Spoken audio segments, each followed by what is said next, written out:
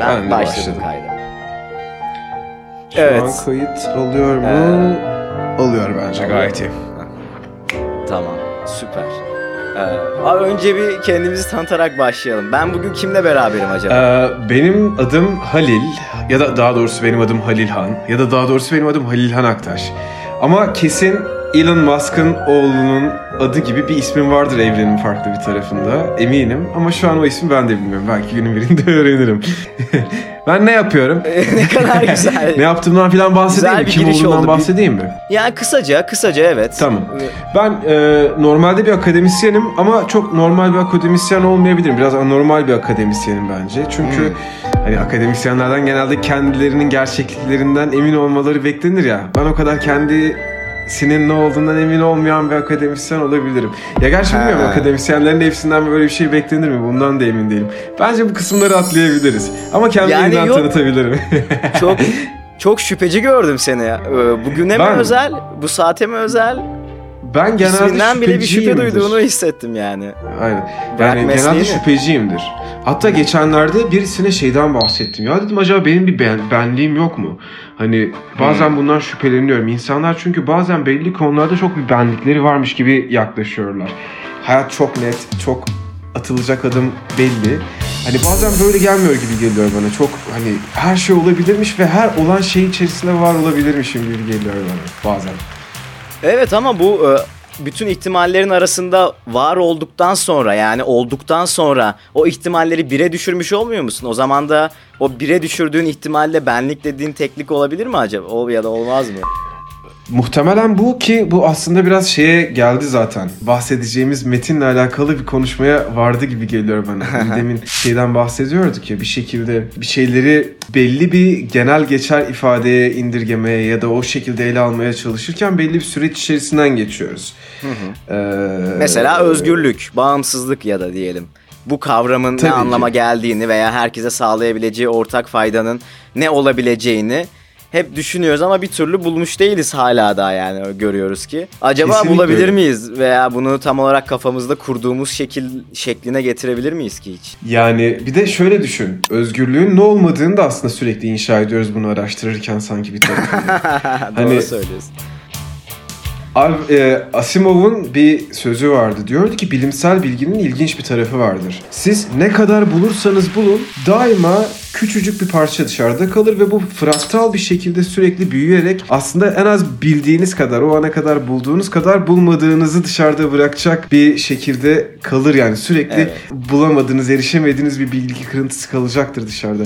Ve o da bir fraktal gibi büyüyecek sürekli yani. Peki her türlü sen buldukça büyüyecekse bu boşluk, sen bulmadan da bu boşluk sonuçta var. Hani bulmanın amacı da o boşluğu doldurmak. Dolduruyorsun ve yeni bir boşluk geliyor. Peki o boşluk en başından kalsa hiç böyle boşa bir uğraş mıdır bu yani? Madem bir sonu yok, neden o zaman uğraşıyoruz ki bu kadar?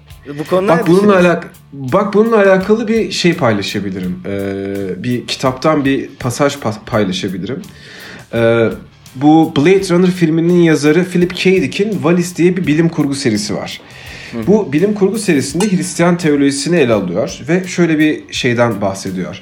Aslında diyor, Hristiyanlığın inandığı Tanrı ya da Hristiyanların şu anda inandığı Tanrı asıl Tanrı değil.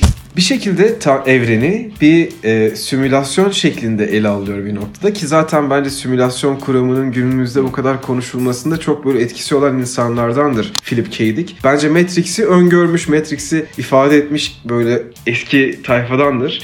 Orada şeyden bahsediyor işte. Evren aslında bir nevi kendi başına kendisini sürekli yeniden yaratan ve geliştiren bir yapay zeka gibi düşün. Hani kendi kendisini sürekli geliştiriyor. Bu zaten aslında Hint inançlarında da var olan bir anlayış. Orada samsara diye bir şey vardır. Sürekli evren kendisini yeniden yaratır. Sürekli bir döngü içerisindedir. Ve her yeniden yaratılan şey kendisinden önceki şey üzerine inşa edilerek varlığını ortaya koyar ve gelişir ve kendisinden sonra kendisine dayanarak var olacak şeyin zemini haline gelir. Bunun mekanik bir şekilde çalışan bir yapay zeka ürünü olduğunu dile getirir bu kitap. Ve aslında gnostikler denilen belli bir inanç biçimi var. Gnostisizm diye. Bu inanç biçimine göre aslında evren tanrısal bir bilginin bir şekilde maddeyle teması neticesinde kendi kendini otomatik olarak üreten veyahut da bu şekilde tasarlandığı için bu çalışma prensibini her halükarda sürdüren bir simülasyon. Burada evreni Samael diye adlandırılan Hristiyan teolojisinde kendisini evreni yaratan tanrı zanneden ama aslında kendisini bu şekilde çalışsın diye yaratan belli bir zihnin ürünü olarak kendisini böyle zanneden bir yapay zekanın yarattığı bir evrende yaşıyoruz gibi bir anlatı ortaya koyuyorlar. Şey durumu var. Hani düşün, bir yapay zeka var. Oyun yaratıyor sürekli. Yarattığı oyundaki karakterleri sürekli sizi ben yarattım, sizi ben yarattım diyor. Ama aslında kendisini yaratan bir zihin var gibi düşün. Böyle bir evrende yaşadığını düşün. Evet. Şimdi böyle bir evrende yaşarken boşluktasın. Bu boşluk içerisinde aslında bu boşluğun boşluk olmadığını sana varsaydıracak bir deneyim üzerine inşa edilmiş bir bilince sahipsin. Doğru. Anladın mı?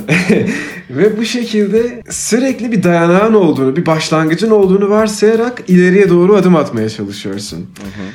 Ve bunu içgüdüsel olarak yapıyoruz bu arada.